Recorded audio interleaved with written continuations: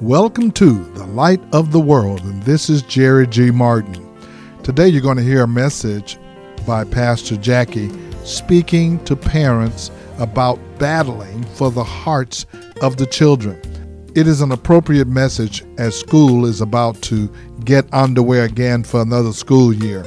Our children are in a social battle for their souls. The schools, the society, all the messages that they hear are talking to them about who they are or what they can be in their gender, what they can be in terms of their sexuality. While they should be teaching them reading, writing, and arithmetic, they're teaching them all kinds of things that's going to take them on a pathway away from God. We have to fight for our children. Listen closely today, as you are an important part in building the life of your children's future. Come and go with us as we walk in the light of God's Word. We've been arguing with the children. We've been talking down to them or talking bad at them, or we've been going face to face, toe to toe. But see, you in face to face, toe to toe with the wrong devil. See, you need to get in the face of God, with the face of the enemy, with the power of God. You need to begin to show up and say, wait a minute, devil, you can't come in this house. These seeds belong to they belong to me, and you can't have them. I don't care how bad they act up. I don't care if they're prodigals. I don't care what they say. I don't care what they do. They belong to me. They are part of my bloodline. So I'm going to stand in the gap and use the weapons that God has given to me and fight the enemy. Y'all been fighting the wrong people. You're fighting the wrong people in your house. Husband and wife is fighting. You got to understand that the enemy, this is a spiritual battle, that the enemy is at war with you. He wants your house to fall. He wants you to get that divorce. He wants you to be in a place where you can't stand each other. He wants you to be in a place you won't have no communication. You're not talking to each other. He said, well, I got them where I want them. They don't even know how to come in the house and say hi. He says that the weapons of our warfare are not carnal. So we fight in carnality. And every time you fight in carnality, you're not going to win. But if you fight with the weapons that God gives you, there is a victory that's on the horizon. There is a victory that will come. I don't care what it looks like, but there's still victory. I don't care if you don't get to see it in the natural with your own eyes, but every prayer that you lay up in heaven, it still have access to earth to come and to produce a harvest in the lives of your children. So prayer is a fundamental warfare activity, just in case you didn't know. So this morning, I just want to dive just a little bit deeper. I want to give you 5 points that will emphasize the significance of prayer in this battle. Number 1, recognize that the battle is spiritual. See, as we engage in prayer for the hearts of our children, we must acknowledge that we are engaged in a spiritual battle. Ephesians chapter 6, verses 12 says this. It says again, and I want to say it out loud. It says, we do not wrestle against flesh and blood, but against rulers, against authority, against cosmic powers, and over this present darkness, against spiritual forces of evil in heavenly places. He says, listen, there's a lot of forces that's going on out there. See, there's forces of darkness that's seeking to allure, to deceive, to draw your children away from God's truth. So therefore, we must not underestimate the power of prayer when we're fighting against these forces. See, it is through prayer that we align ourselves with God's purpose and invite divine intervention to begin to come down, and not only come down, but to protect our children. See, when you send your children off to school, you better send a prayer hedge before them. These days, you can't just send them and say, baby, get out the car. Mama, I'll see you later. You better stop and take a few seconds or minutes and pray a divine hedge of protection over those kids. You better pray a protection over who they gonna come in contact with, the kind of relationships that they're gonna come into contact with. You need to say, God, is there any evil thing? Don't even let it come nigh them, not even in their dwelling place. God, I stand and I ask you to hedge them in on every side so the enemy cannot come in and deceive them. You gotta pray. When you send your husband to work, you better pray. When you send your wife to work, you better start interceding. I believe that this is a caring call. I was thinking this morning, he says, listen, I'm calling my church back to a place of prayer, back to a posture of prayer. He says, listen, there are some things that y'all pray about, but what he says, we ought to pray about everything. Everything. If he told us that we can pray about everything, that means that we can pray about everything. We are in constant contact with God. Number 2, intercede for their spiritual awakening. See, first and foremost, that ought to be what we do in this battle. We need to intercede for a spiritual awakening in our children.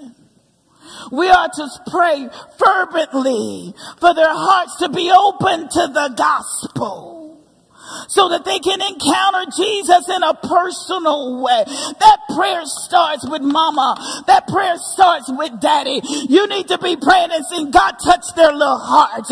Open their hearts so that they can receive you. Open their hearts so they can get to know you. They need to know the God of their mothers and the gods of their fathers. Pray that the Holy Spirit will begin to ignite a passion and a lasting love for God within them. The greatest joy is to see your children worshiping God. Not just living for the temporal, but living for eternity. So it's okay if they get the highest accolades. We want them to have them.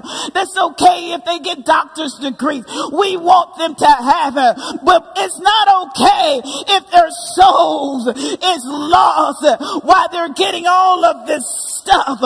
So we have to make sure that we are praying over our seed. The most important prayer, you can pray over them if they come to know Jesus Christ as Lord and Savior of their lives.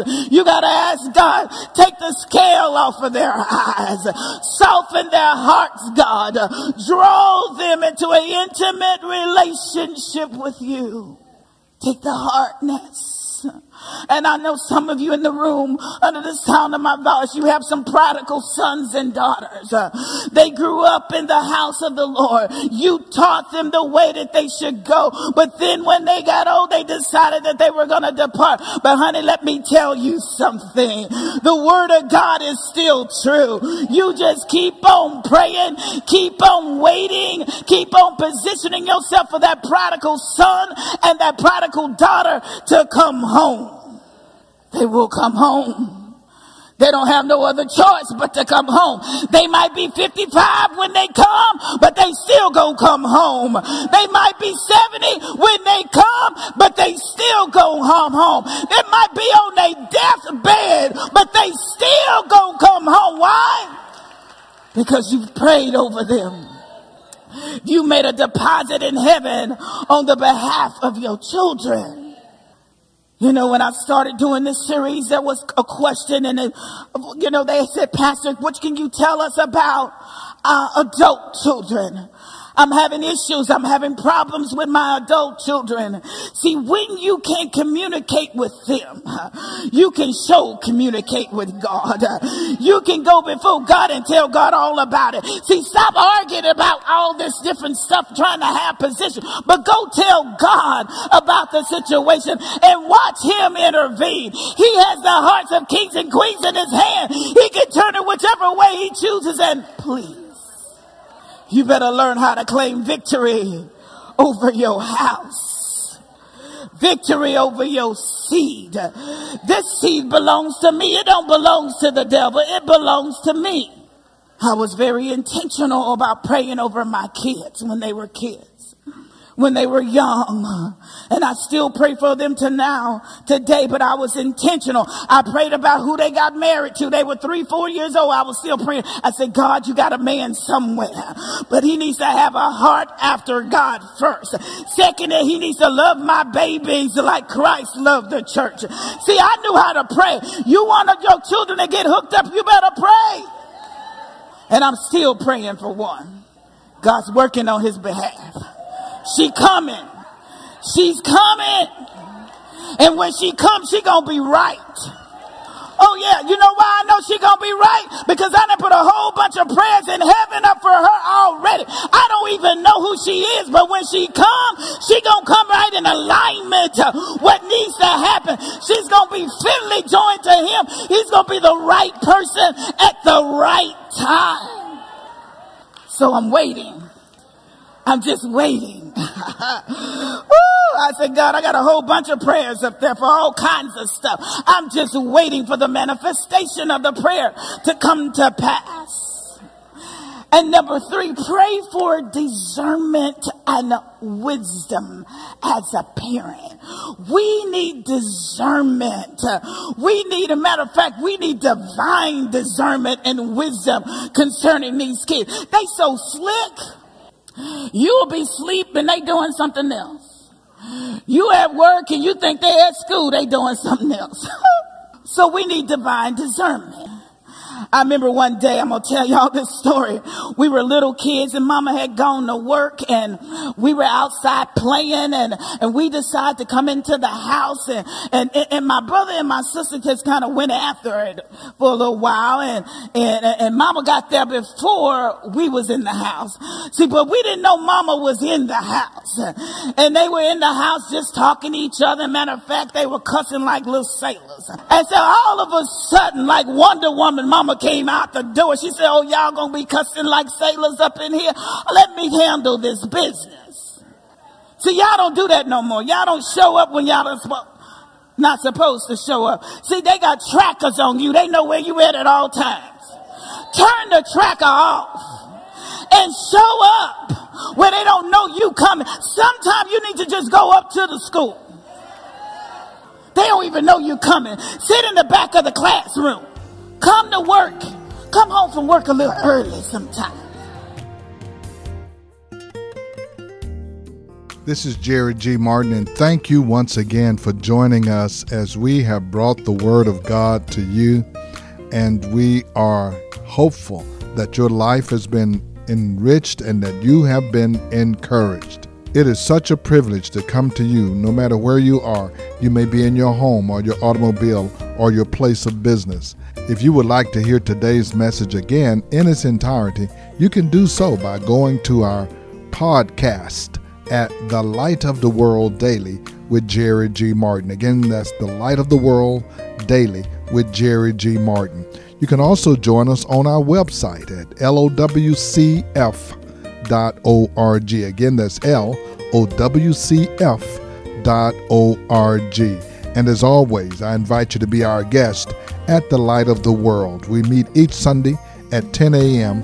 at 16161 Old Humble Road.